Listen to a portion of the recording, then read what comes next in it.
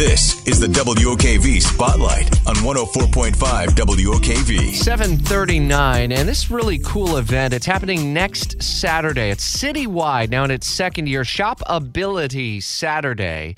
Jacksonville business community is rallying around and encouraging you to shop and support businesses and employ individuals with intellectual and developmental differences like autism and Down syndrome. And note that we use the word differences and not disabilities. This is all about the ability of people to make a difference in our lives and in our businesses. That's why they're developmental differences. And Daniel Davis, president and CEO of the Jax Chamber, is with me. And you employ people who have developmental differences as well. And this is really a big effort where we see a lot of businesses getting together on one day to celebrate each other. We truly believe that a diverse economy is the most healthy economy. And the more talent you can find from different locations brings greater perspective, points of view, and frankly, a healthier system. So we've been pushing that since I've been at the Chamber. We'll push that as long as I am at the Chamber. And we're excited to talk about shopability and how we can look at one more diversified place that we can go to help the economy and the community be better. You have a team member there at the Chamber with Down syndrome. What does she bring to your team? Wow. Megan is absolutely incredible. And she brings a sense of joy and community to our team. And I got to tell you, out of all the decisions I've made to bring folks on board at the Chamber, Megan is right up there at the top.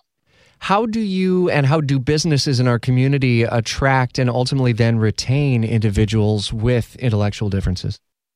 Clearly, for some folks that aren't very connected, it's something that you have to sit down and explain how the system works. And in our situation, we did the exact same thing.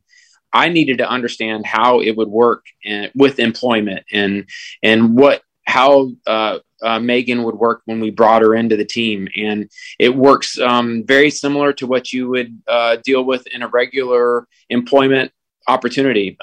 There are a lot of helps and supports to help make it a seamless transition.